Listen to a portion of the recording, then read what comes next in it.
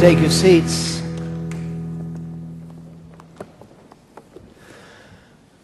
Well, welcome once again to the Sermon on the Mount. We took a short break last weekend because I was on holiday, and thank you to Dudley who stepped in and taught on the parables. Who was there for Dudley last week? So that was great. And we're teaching the Sermon on the Mount. We're going to go through June on the Sermon on the Mount. We might even need July as well, because one of the beautiful things about a teaching service is that you can teach. Thank God for topical sermons. We have topical sermons, and for themes and prophetic sermons. All that's wonderful. But you know, there is a place for good old-fashioned Bible teaching where you don't feel pressured that you have to get through something in an hour that really should take weeks to teach. And also there's something about taking a portion of Scripture or a doctrine and spending time in it week after week. It gets deep in your spirit. You know, sometimes it does concern us when you think that you can have one sermon on a Sunday, and then if you ask people the next Sunday what was the sermon they heard last Sunday, sometimes they don't know. It's hard. Sometimes I don't even remember the sermon I preached last week.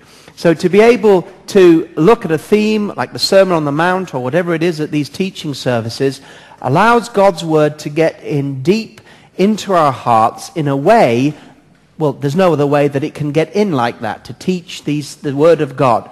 And so it's wonderful that we are able to spend time in what is the greatest sermon that's ever been preached by Jesus, the Sermon on the Mount. And if you have your Bibles, maybe you'd like to turn to it in Matthew chapter 5. Now, for those of you that are interested in the Sermon on the Mount, if you've missed any of the Sundays that I've been teaching on it, you just need to go on kt.org website, the media section, and everything that we've been teaching is there, so you can easily catch up.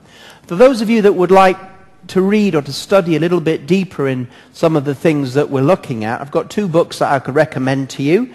One fat, one thin. So depending on your appetite for reading, you can decide. The thin one is Enjoying God's Kingdom Now, The Rule of God. That's by our own senior minister, Colin Dye. It's part of his Sword of the Spirit series. And this book is on the Sermon on the Mount. That's what the teaching is based on. So that's the rule of God. And that's there. It's thin.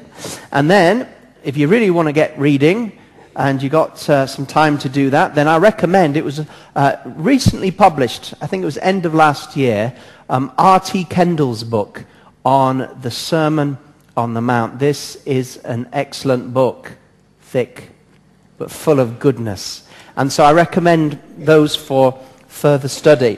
Well, let me, as I like to do, I like to recap, not only because I know that there may be some people that are here for the first time or maybe the second time, but also I believe it's important that we continue to build on the things that we've already learned. See, one of the things about the Sermon on the Mount that I've been emphasizing is that it is a sermon.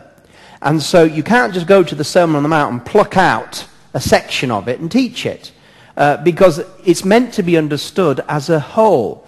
And you can't understand the parts unless you understand the whole. And one of the ways that the Sermon on the Mount has been mistreated by preachers and politicians is people just take bits that they like and quote them out of context. And if you quote them out of context, you're going to misunderstand them. This is the beautiful thing about being able to, thank you Calvin, spend time looking at the Sermon on the Mount as a whole, because it was preached as a whole sermon.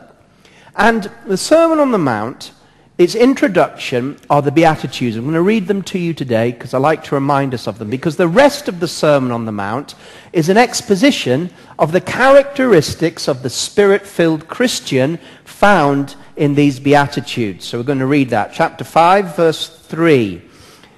Matthew. Blessed are the poor in spirit, for theirs is the kingdom of heaven. Blessed are those who mourn, for they shall be comforted. Blessed are the meek, for they shall inherit the earth. Blessed are those who hunger and thirst for righteousness, for they shall be filled. Blessed are the merciful, for they shall obtain mercy. And blessed are the pure in heart, for they shall see God. Blessed are the peacemakers, for they shall be called sons of God. Blessed are those who are persecuted for righteousness' sake, for theirs is the kingdom of heaven. I like to read these at the beginning of each of these sermons, because whatever we look at in the coming teaching today is actually an exposition of these characteristics. This is the introduction. This is a picture of the Spirit-filled believer and the sort of qualities that a disciple of Jesus will carry. Jesus, it says in chapter 5, verse 1, it says, when he was seated, his disciples came to him. So although there was many more than his near disciples who would have heard the sermon, Jesus was preaching a message to disciples. He was basically saying, this is what I expect my disciples to be like and to act like. And so we start with the Beatitudes, the character of the Spirit-filled Christian. Then in chapter 5, verse 11 to 12, it talks about the reaction that the world will have to such a Spirit-filled believer, the reaction of the world, which will be persecution and misunderstanding. Then in verse 13 to 16, we see the Christian's function in the world. What is this beatitude person, this blessed are the poor in spirit? What are they on earth for? Well, we're here to be salt, and we're here to be light, and we're to let our light shine. Then after that section, we move into verse 17 and to 48. And this section is where Jesus is speaking about the fact that he hasn't come to destroy the law of Moses, but he's come to fulfill it. And that Jesus is now calling on his disciples to have a righteousness, as he says in those verses, that exceeds the righteousness of the Pharisees. And we've been looking at this, and we have said that the righteousness of the Pharisees was externally measured. Jesus was constantly criticizing the Pharisees for having an outward holiness without dealing with the heart issues. We know, for example, that the issues of sin aren't just external issues, but the issues of sin come from the heart. And Jesus is saying that those that follow him don't just follow him externally, but have to follow him with all their heart. So he talks about a righteousness that exceeds those of the Pharisees. Now, Jesus has fulfilled the law. What does that mean? It means Jesus came to complete the law. The law was looking for a person to fulfill it. It was pointing towards Christ. And when Christ came, he fulfilled the law. Now, when something is fulfilled, it comes to an end, doesn't it? If somebody says, that prophecy today has been fulfilled, it means that the prophecy has run its course, it's been fulfilled, there's no more use for that prophecy. So Jesus didn't come to abolish the law, he came to fulfill it. He was what the law was looking to. And during this time, of course, when he was preaching the sermon, he hadn't yet fulfilled the law, had he? He was still living under the law, he was still walking according to the law, he was in process of fulfilling the law. The moment that Jesus fulfilled the law came on the cross when he said, "It is finished." At that moment, he had fulfilled all the law's hopes and demands, and he had completed the purpose of the temporary law, and from that moment, the law was fulfilled in Christ. Remember, he took the test or the examination of the law on our behalf. Do you remember that? He took the examination of the law, passed 101%, but at the top of the test paper, he wrote your name, he wrote mine. Everybody that is a Christian, everybody that is in Christ has also fulfilled the law. So the righteous living that we're talking about is Spirit-filled living. Jesus is not pointing us back to the Ten Commandments and saying, live by them. That's what the Pharisees were doing. Jesus, this Sermon on the Mount, I've mentioned this before and I will mention this again, according to Dr. R.T. Kendall, the Sermon on the Mount is Jesus' doctrine of the Holy Spirit. In other words, the Sermon on the Mount, according to R.T. Kendall, is Jesus teaching on the Holy Spirit and how to live by the Holy Spirit, not by the law. Martin Lloyd-Jones, a great expositor of the Sermon on the Mount, he says that the Sermon on the Mount is explaining the new commandment. What was the new commandment that Jesus gave? He said, I bring to you a new commandment, that you love one another as I have loved you. And Martin Lloyd-Jones says that everything we read in the Sermon on the Mount is simply further explanation of to love one another as Jesus has loved us. That is the law of love. The law of Christ is to love your neighbor as yourself, to love one another, to carry one another's burdens, according to Galatians 6:2. And as we will see later, to do unto others as you would have them do to you. Those that live by the law of love, by the power of the Spirit, need no law. The law has been fulfilled. I say all of that because we are at the moment in the process of looking at what it means to live a righteousness that in verse 20 exceeds the righteousness of the scribes and the Pharisees. That's where we are right now. And last time I taught, the last session, we looked at you've heard it say, you shall not murder, and whoever murders will be in danger of judgment. Verse 22, but I say to you, whoever is angry with his brother without cause shall be in danger of judgment. And we looked at anger, and we saw that the Pharisees, they would say, we're not committing murder. We're not breaking the commandment, thou shalt not murder. But Jesus says, it's not just what you do on the outside or what you don't do. But Jesus was concerned about what was going on in people's hearts. This is a righteousness that exceeds the law and the Pharisees. It's what's going on in your heart. This is heart faith, spirit and heart faith that Jesus is looking at.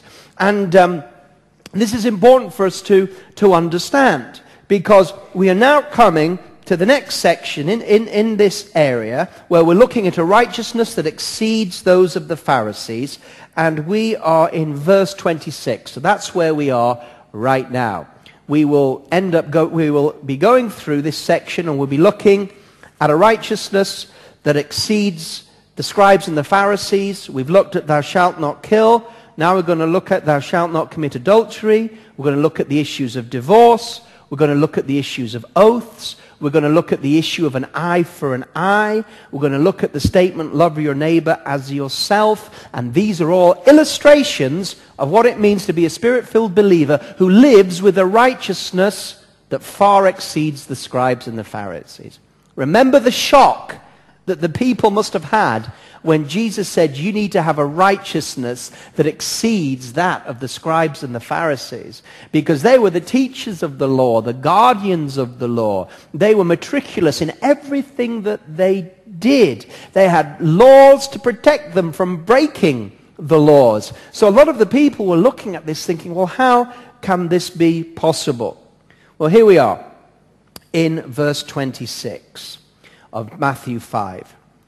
Truly I say to you, verse 27, You have heard that it was said to those of old, you shall not commit adultery. But I say to you that whoever looks at a woman to lust for her has already committed adultery with her in his heart. If your right eye causes you to sin, pluck it out and cast it from you. For it is more profitable for you that one of your members perish than that for your whole body to be cast into hell. And if your right hand causes you to sin, cut it off and cast it from you. For it is more profitable for you that one of your members perish than your whole body be cast into hell. So having dealt with thou shalt not commit murder, and Jesus dealing with the issues of the heart, we see that Jesus is now also dealing with another of the commandments of the law, and again giving a righteousness that exceeds the Pharisees and exceeds the law. He's referring to the seventh commandment that speaks about not committing adultery, but he is also speaking about the 10th commandment. These can be found in Exodus chapter 20, verse 14 and verse 17. So the 7th commandment says, do not commit adultery. The 10th commandment, that talks about not coveting. And one of the things that are in that not coveting is don't covet your neighbor's house or your neighbor's servant. But also it says in the 10th commandment, don't covet your neighbor's wife.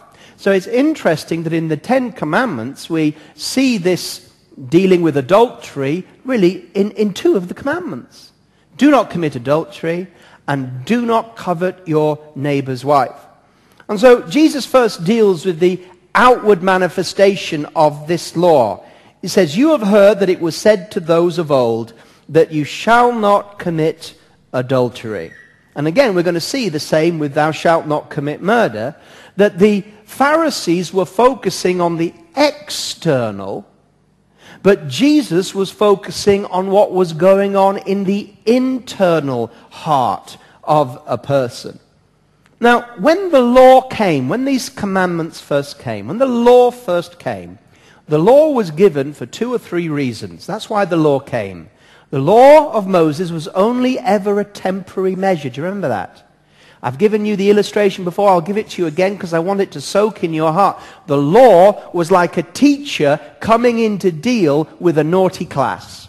And the class was rebellious and all over the place. And the law came in as one of those super teachers and came in and said, right, I'm your new teacher. I'm not taking anything from you. No rebellion, no messing around. You're going to do as you're told.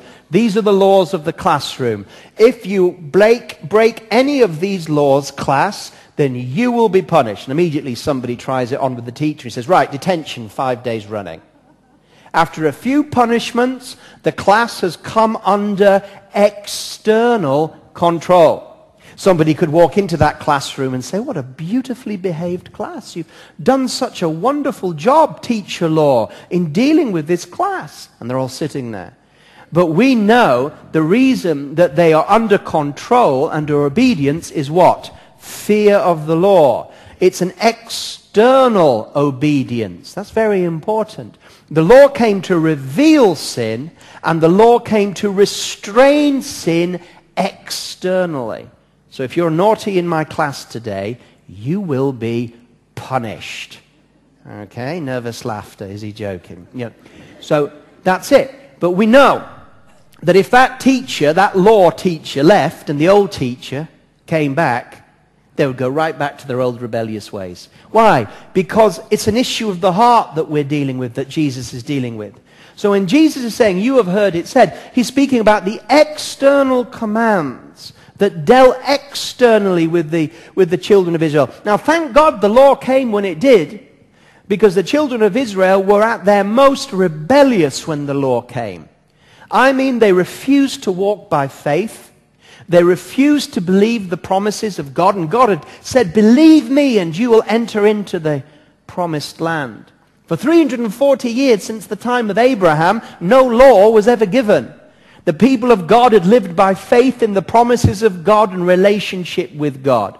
But now the rebellious people in the wilderness, and you can see this example of them in Hebrews, talks about the rebellious heart that was there.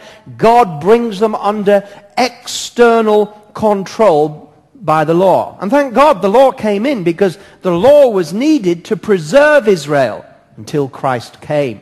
The law was there to restrain sin, reveal sin, and also point and prepare people for the coming of Christ. Now, this law, thou shalt not commit adultery, and do not covet your neighbor's wife, the 7th and the 10th command, came in the nick of time. I mean, when Moses was coming down from the mountain, what were the children of Israel actually doing? Well, the Bible tells us that they were in Exodus chapter 32 verse 6, Exodus chapter 32 verse 6, and 1 Corinthians 10:7. 1 Corinthians 10:7. It says that the children of Israel rose up to play. Do you remember that? Exodus 32:6, 1 Corinthians 10:7. What were they doing? While Moses was receiving the commandments, they couldn't even wait for him to get down. They were building themselves a golden calf, and they were rising up to commit all manner of sexual immorality. That's where they were. They were taking their cue from the pagan nations of the world. I mean, even in Jesus' and Paul's day, the pagans and the Greeks, sexual immorality was not just rife, it was institutionalized in their religion. I mean, part of pagan religion, even in the times of the New Testament, was to go and deal with the temple prostitutes. Religious prostitutes, part of your religion, that you would have sexual dealings with. And so sexual perversion, adultery, all these types of things were institutionalized in the pagan nations. And Israel was rising up to play. That's a euphemism for committing adulteries and all manners of sins. And so when these commandments came, it came in the nick of time in order to protect the nation. And if these commands hadn't come, Israel would have collapsed. It would have collapsed. You say, well, why would it collapse? Why are these commandments so important? Well, I've said that sexual promiscuity was sweeping the nations and was catching up with Israel. And these commandments show to us that at the heart of a stable society is faithfulness in marriage. Faithfulness in marriage. This is what this is talking about. Do not commit adultery is, in other words, is the negative way of saying stay faithful to your wife, stay faithful to your husband. These commands guarded the integrity of the family unit. And a nation is only as strong as its families.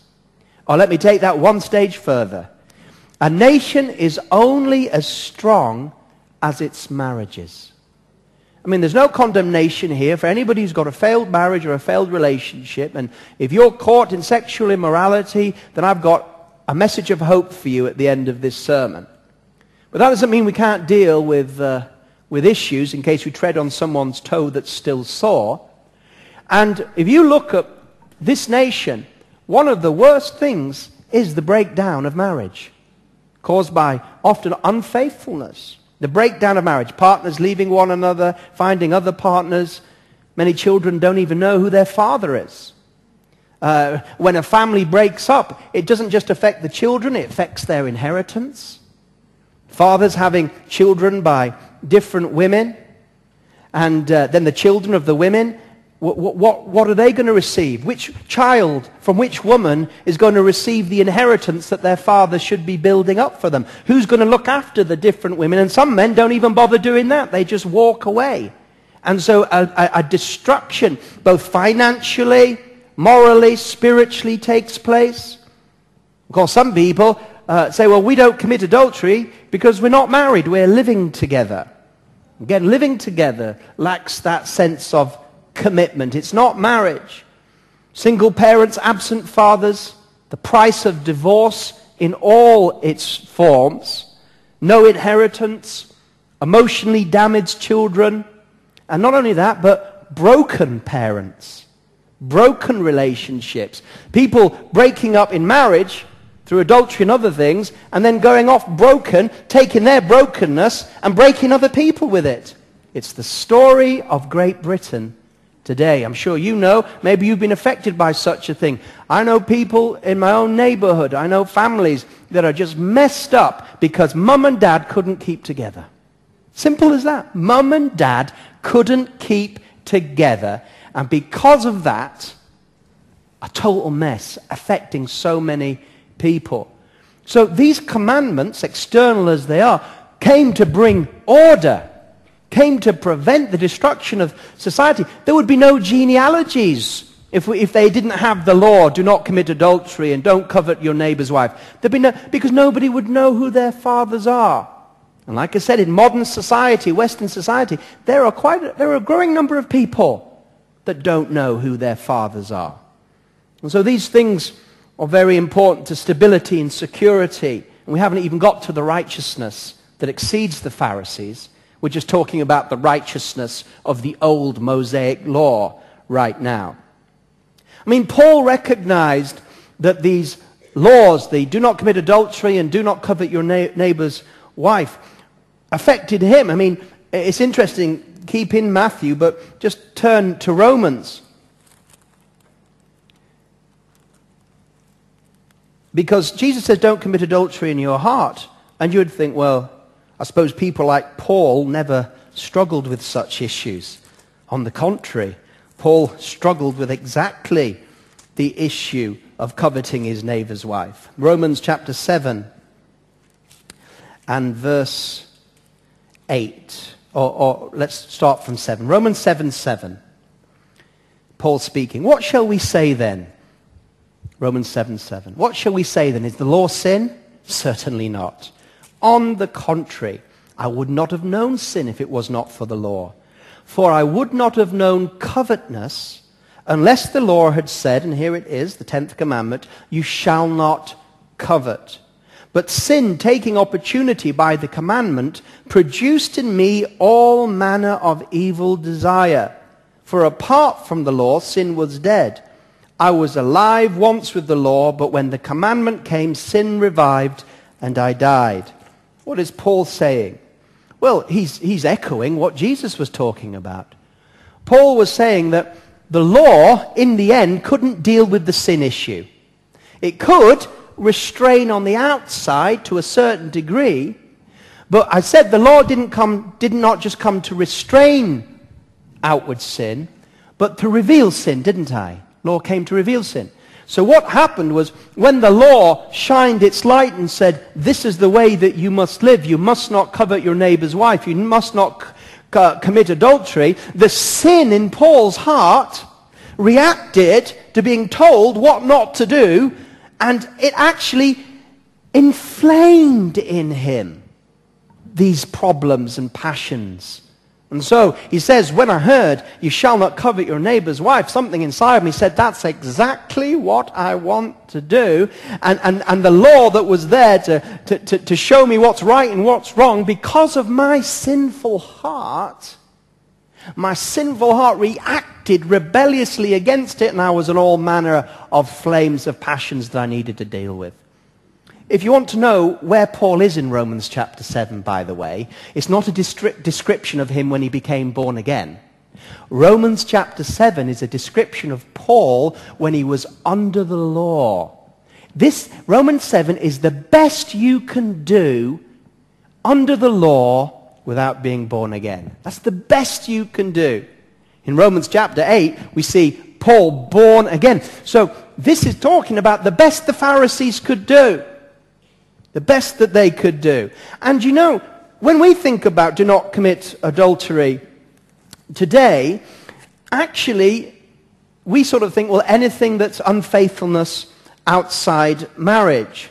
But the law taught it a little bit differently, because really, the Mosaic law meant this, that to commit adultery was anybody that committed sexual immorality outside marriage if they were an Israelite male or an Israelite female. So, for example, the law taught that if a man had sexual dealings with a single girl, neither of them was stoned for adultery. It was expected that if that woman was an Israelite, that the man would marry her. Okay, so that's not what we normally think as sexual infidelity. Also, there was provision for concubines in the law, and to have sexual dealings with somebody that was a foreigner or a slave. All these things could be used as loopholes, and were used as loopholes by people to commit sexual immorality. You know, situation ethics isn't a modern thing. Do you know that?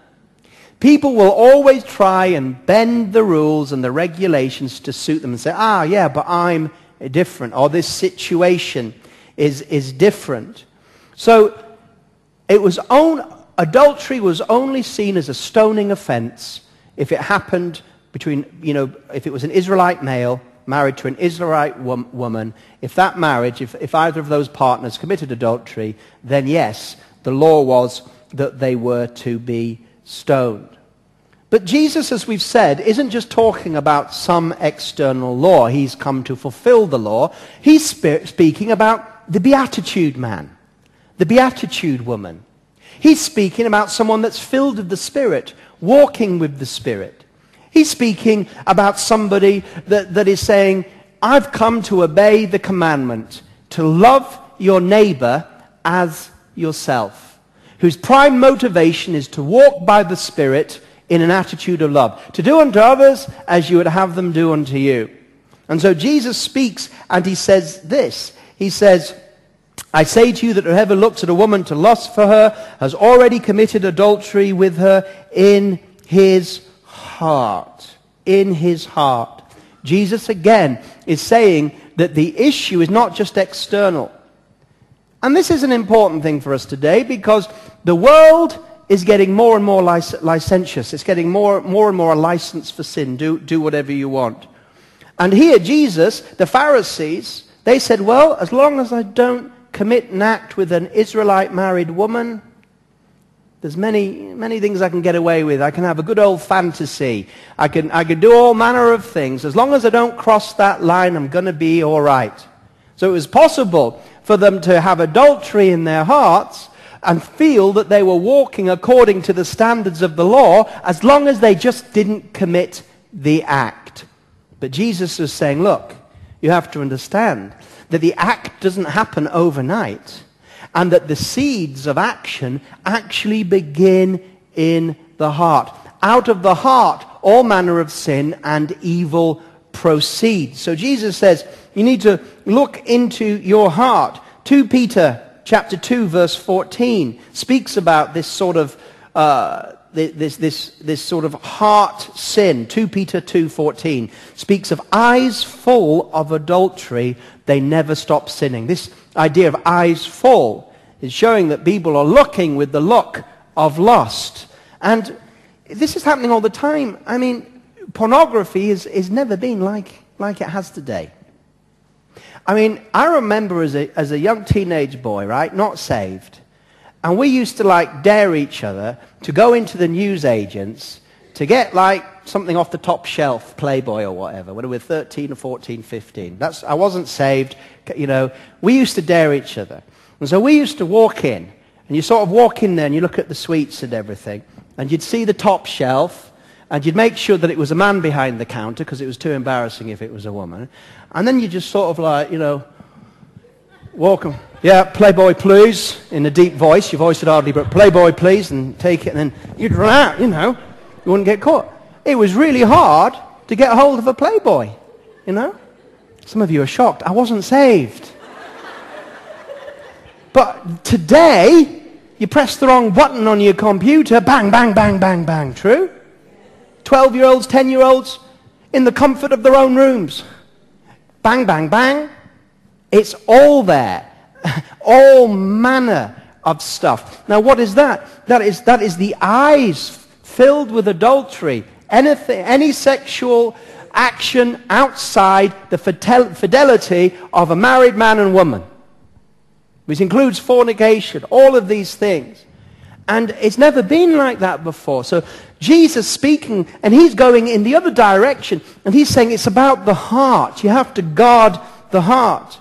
James chapter 1, verse 13 is worth turning to because it shows us how this works and why Jesus is concerned with it. James chapter 1, verse 13.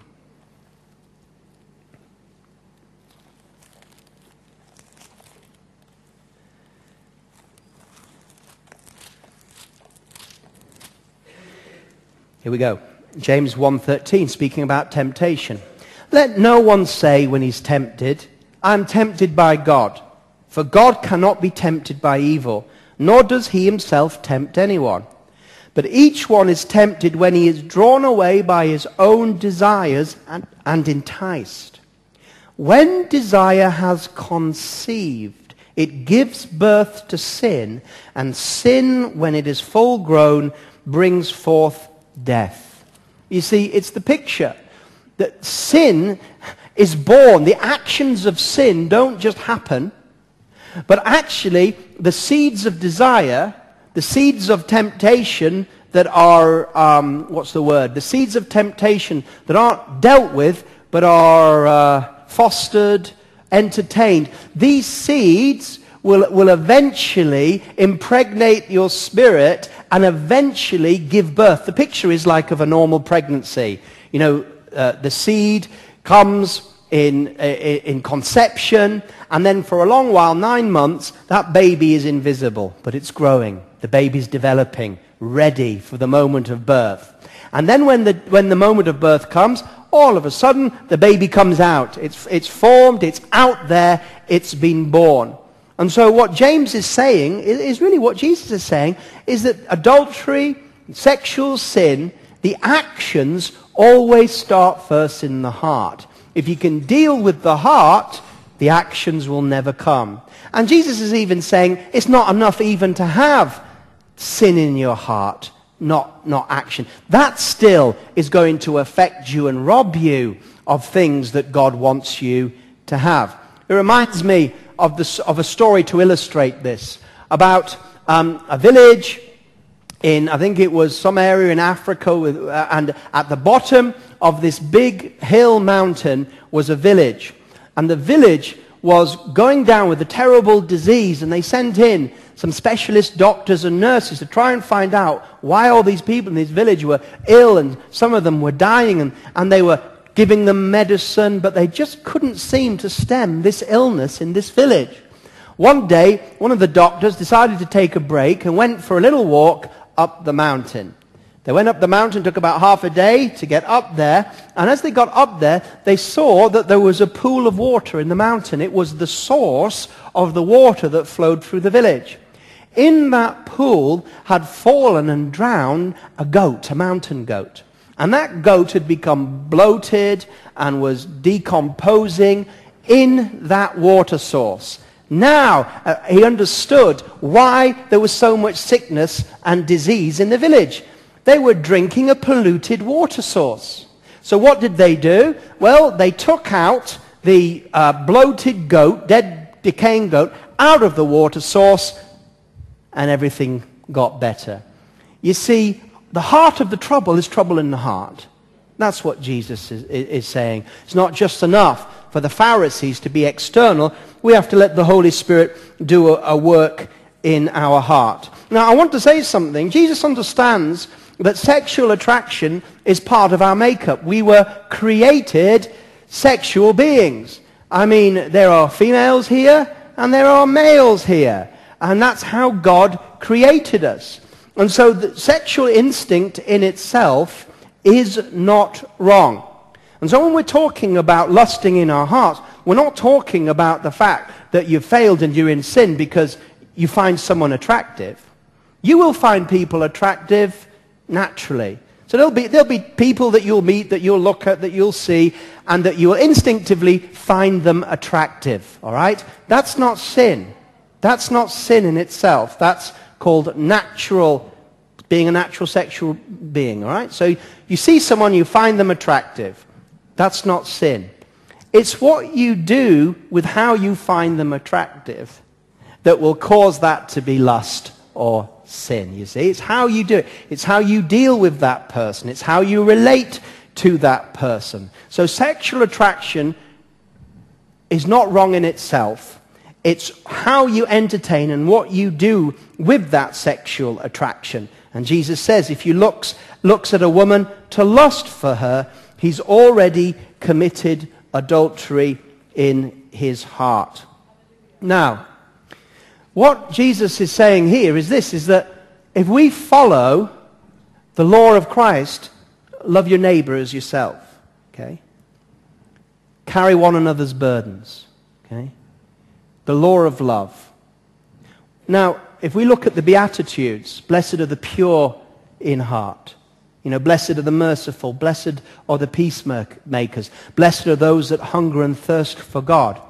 What is that type of person, or how is that type of person going to relate to someone that they find attractive that's not their wife or their spouse? I'm speaking about adultery, remember. I mean, if you're not married and you find someone who's a good, upstanding Christian man or woman who's also not married and you find them attractive, well, that might be part of the courting process. But we're not talking about that today. We're talking about do not commit adultery. Well, you have to treat that person as God would treat them. and not as an object. An object. This is the problem when in the heart it says lust. When he committed adultery, he looks at a woman to lust for her. This is adulterous spirit. This is somebody who's looking at a woman. Do not covet your neighbor's wife. Or this is somebody that is married, or somebody that is single, and he's not looking, could this be the possible life partner?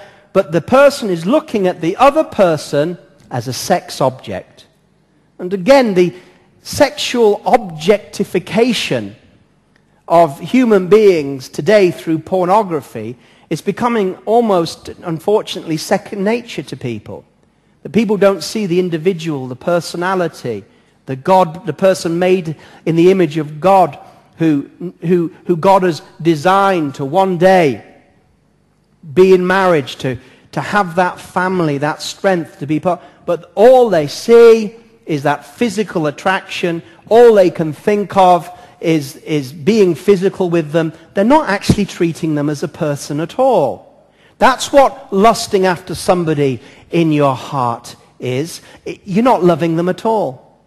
You're not thinking about them at all. You're not thinking about their well-being. You're thinking about them as an object that can satisfy some sort of desire that is within you.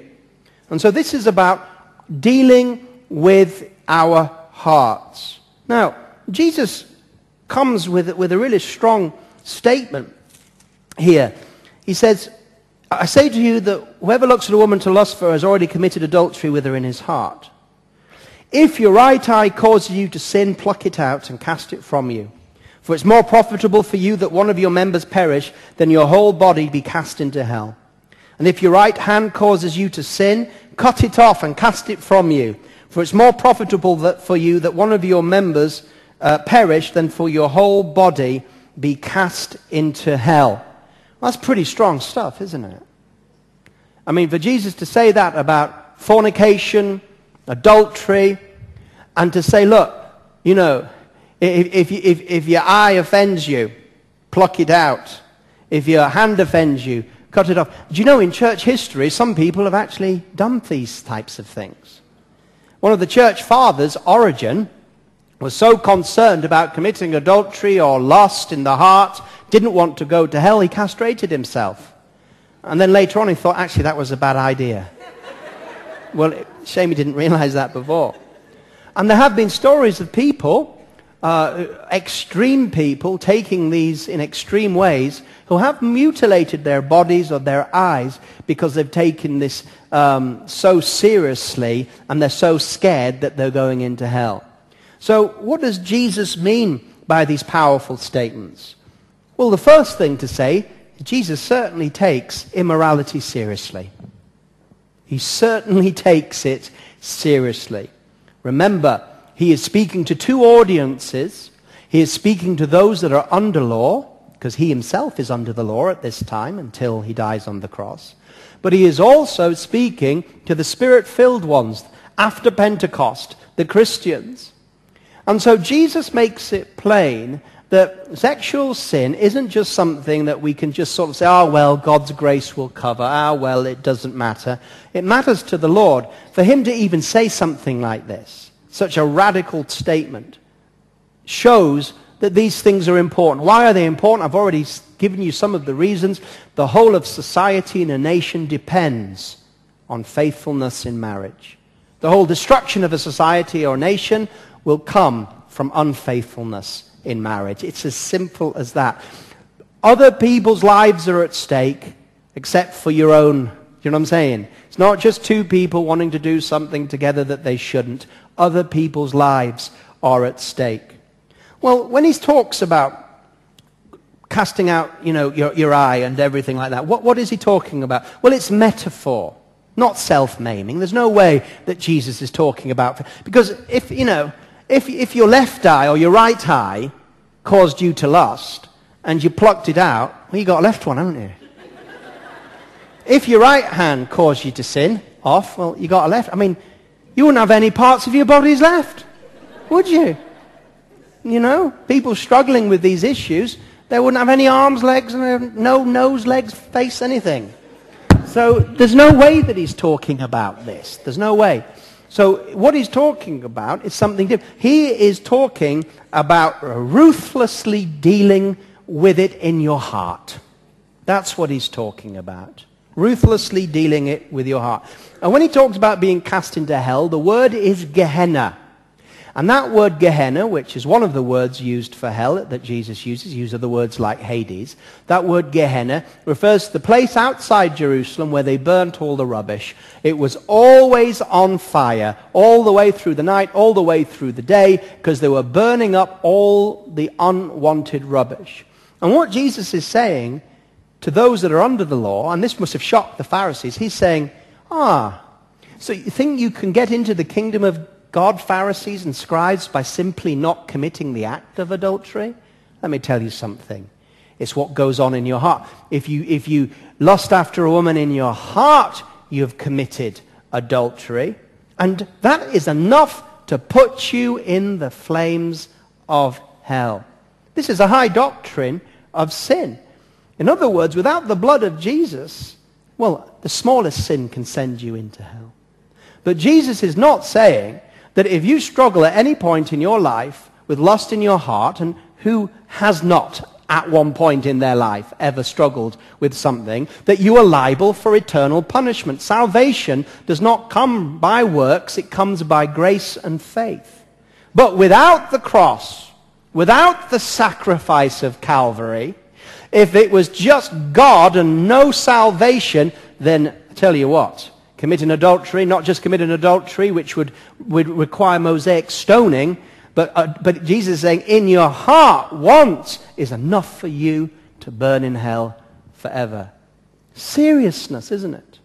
But in these last 10 minutes, I want to go a little bit further into what Jesus is talking about, because I think we can go a little bit deeper, a little bit more understanding about what he means when he uses these illustrations of plucking out your eyes and cutting off your hands, and dealing rigorously with the issues. After all, it was the issues of the heart. Jesus is referring to the doctrine taught by others such as Paul in the New Testament called the mortification of sin. It's the doctrine or teaching of the mortification of sin. Now, mortification simply means putting to death. Okay? But that's the proper title, so I'll give it to you. It's teaching service. The mortification of sin, or putting to death sin, putting to death the deeds of sin. Let me explain what we're talking about. Turn with me, please, to Romans chapter 8.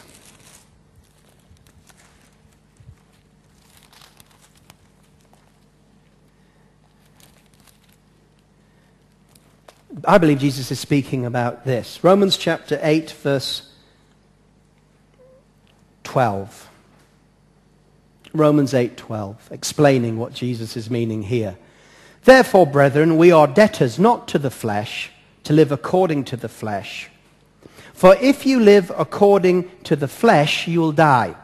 But if by the Spirit you put to death, this is mortification, if by the Spirit you put to death the deeds of the body, you will live. The deeds of the body, you will live. So in other words, if you live according to the flesh, now what are the deeds of the flesh? Well, if you look at Galatians 5, you see that fornication and adulteries and lust, all these are deeds of the flesh. And Paul is saying, if you put to death the deeds of the flesh, if you put to death by the Spirit the deeds of the body, you will live. So here we see it's a work of the Spirit, and it's a dealing with those lusts of the flesh and crucifying them. Turn in Romans chapter 13, verse 14. Romans 13, verse 14.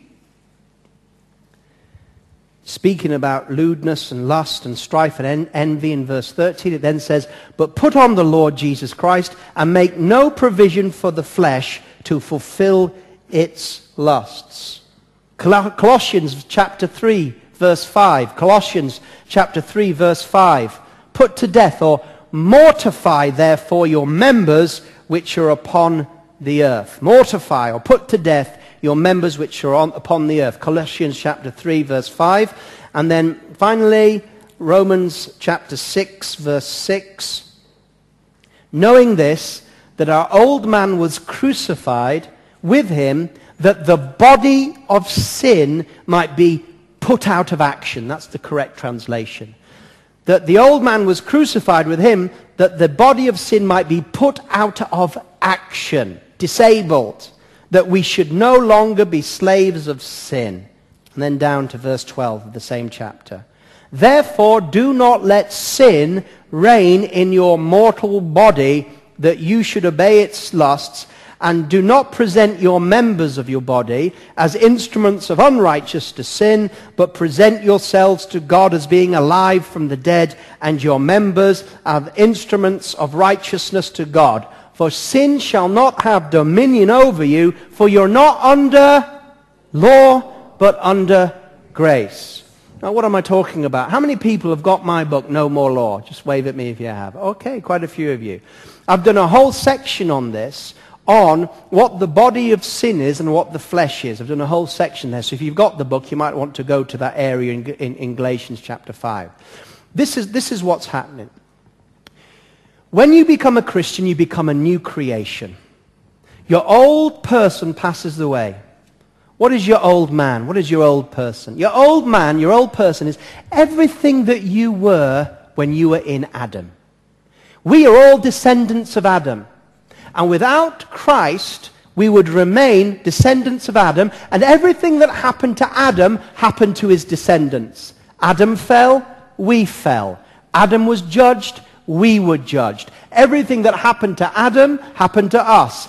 He died, we die. We are children of Adam, and when he fell, we fell. It's all there in Romans chapter 5. But when you believe in Jesus, you become born again. And everything you were in Adam dies. You're crucified, buried, dead with Christ. And now you are born again, and you are in Christ. And everything that's happened to him now happens to you. But we are saved. But salvation is past, present, and future. Salvation is past. All your sins are washed away the moment that you believe. All your sins. Salvation is present. Even your sins today, you know, God has dealt with your sins, past, present, and future. You are saved eternally. And your sins are passed away. You're born again. Your spirit is 100% saved. You are a new creation. What part of you is a new creation? Spirit. Is that partly saved or totally saved? Totally saved. You have been saved. You are being saved. What about your soul? Is your soul totally saved? Your mind? Your emotions? No. It's being saved. Renewed, isn't it? Colin's teaching at the counseling is going to be on the renewal. You're being saved. But there's one part of you that has not been saved at all in any way, shape, or form. What part of that is you? Body, well done. You know your stuff. Your body.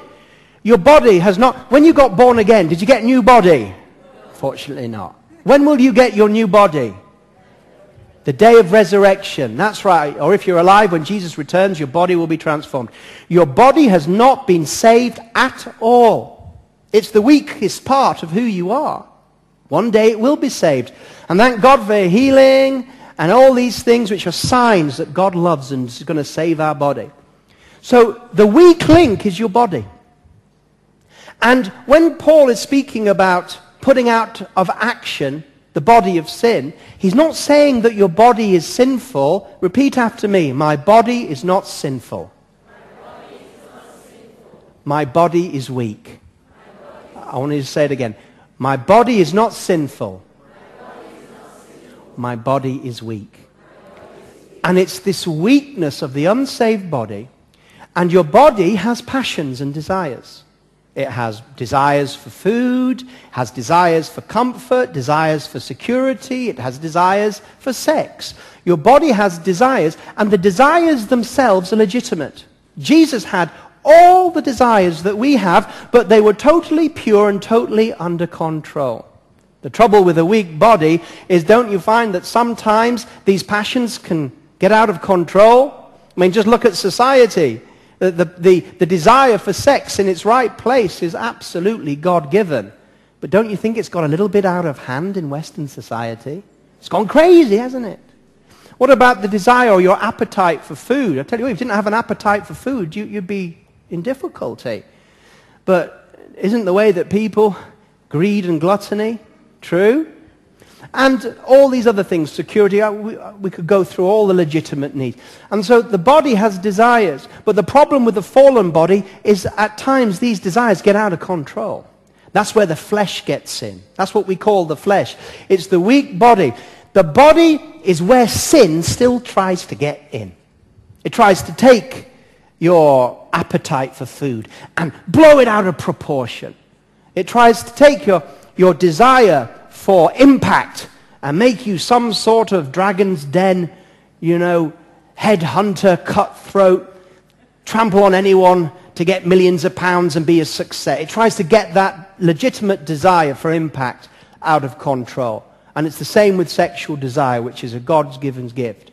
The enemy will try to take that passion and inflame it and dominate you. Because isn't it true that the works of the flesh, whether it be anger and envy and manipulations, trying to get your own way, trying to get the things you want by doing witchcraft and all these attitudes of jealousies, dissensions, arguments, all these or legitimate desires getting distorted and causing you to be dominated by the works of the flesh. And so many people are dominated by the work of the flesh of adultery in their heart, where legitimate passions are used illegitimately, inflamed by the enemy through the door of a weak body. But thank God, we can mortify the flesh. Now, I hope no one's going to go away and say, Bruce said I have to chop my hand off because he said mortify the deeds of the body. We read that in Romans, didn't we? Put to death the deeds of the body. No one's going to go away and start chopping off hands, gouging out eyes, and say, Bruce said put to deeds the death of the body, that sin tried to work through my weak body, so I'm chopping off my hands and my head and everything so my body can't. Oh, you're not going to do? No. I'm glad you're laughing because that means you take the point. So, equally, when Jesus says, if your eye offends you, pluck it out. If your hand offends you, cut it off. Better to go into heaven with no hand than into hell. Can you see how it all works together? Now, this is, my final point, remember, you have to be born again to even begin to do this. Remember, the Sermon on the Mount is not for non-Christians. Non-Christians can't live this. I've mentioned before, you get politicians quoting the Sermon on the Mount. They have no right under heaven to quote the Sermon on the Mount unless they are born again. They have no right. They don't know what they're talking about. They don't have the power to do the first thing. They don't. This isn't moral teaching for everyone. This is examples. And these are examples. The anger and the murder that we looked at earlier, last time I spoke, the adultery, the divorce. These are all concrete examples. Jesus is saying, I've given you the Beatitudes. Blessed are the merciful. Blessed are the pure in heart. Blessed are those that hunger and thirst for righteousness. Oh, that's lovely, Jesus, but how does that work in reality? All right, let's talk about murder and anger. Let me tell you how blessed are the pure in heart works. Let's talk about adultery and the passions of the heart. And let me tell you how blessed are those that thirst for righteousness. Let me show you an example in daily life. Next is going to say divorce. Here's my next example of how a spirit-filled person will deal with the issues of divorce. We're going to have a look at that. And then he'll say, then I'm going to talk about oaths and letting your words speak truth and not abusing and manipulate your words. I'll show you how a spirit-filled person would do that. Now about eye to eye, how to deal with people, retribution, mercy, blessed are the merciful. I'll show you in real life how you deal with that. And then I'm going to sum it all up with love your neighbor. Don't hate your enemy, and show you how a spirit-filled. I'm demonstrating to you a righteousness that's above the law that can only be done with reliance on the Holy Spirit. And then, where we're going, I just want to say, then we're going into chapter 6, which is not the key to it all. You see, you've got to do it all before you get the full benefit. Because at the end of this section, you'll say, oh, that's great. So by the Spirit, I can live like this. Oh, I don't know if I can. How am I going to do this? How am I going to put to death all this stuff by the Spirit? How am I going to deal with my heart? How am I going to, I understand this, but how am I going to do it? You said by the Spirit, but what does that mean in practice? Oh, glory to God. Romans chapter 6. By taking the hand of your Father and walking with him moment by moment. Well, and the whole of chapter 6 is about what you do in the presence of your Father. How you speak to people in the presence of your Father. How you trust God when difficult times comes in the presence of your Father. How you deal with anxiety. How you deal walking in the presence of your Father. And we'll learn from chapter 6 when we eventually get there. We'll learn that whatever you do, do it in the presence of your Father. I was in a very difficult situation a long while ago, and I had to go to a difficult meeting with a difficult person, and it could have turned out very difficult. And I was concerned that I would act rightly and do what's right. And I just thought, well, what does the Sermon on the Mount tell me in chapter 6? Well, it says, do everything in the presence of your Father. So I'm going to go into that meeting, and everything I say, everything I react to, everything I say, I'm not going to react to the person. I'm not going to speak to the person. I'm going to say everything that it might be pleasing in my Father. I'm going to imagine my Father is sitting there with me, and everything I say and how I respond, it's going to be like, is that all right, Father? Is that pleasing to you, Father? Is that pleasing to you? Am I speaking right? And do you know what? When I did it, it was wonderful. See, that's walking by the Spirit, putting the deeds to the flesh. Because that could have turned out very ugly, trust me. Could have been on both sides. It could have been very ugly. But what did I do? I was a peacemaker.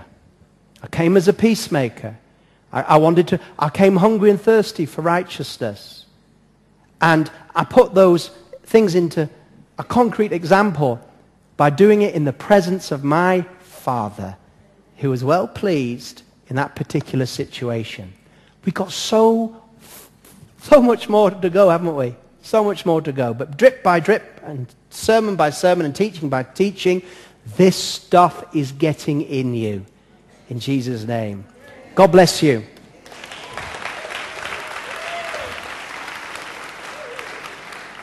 Oh, sorry, I did promise, didn't I? Just 1 second. It won't take 1 minute.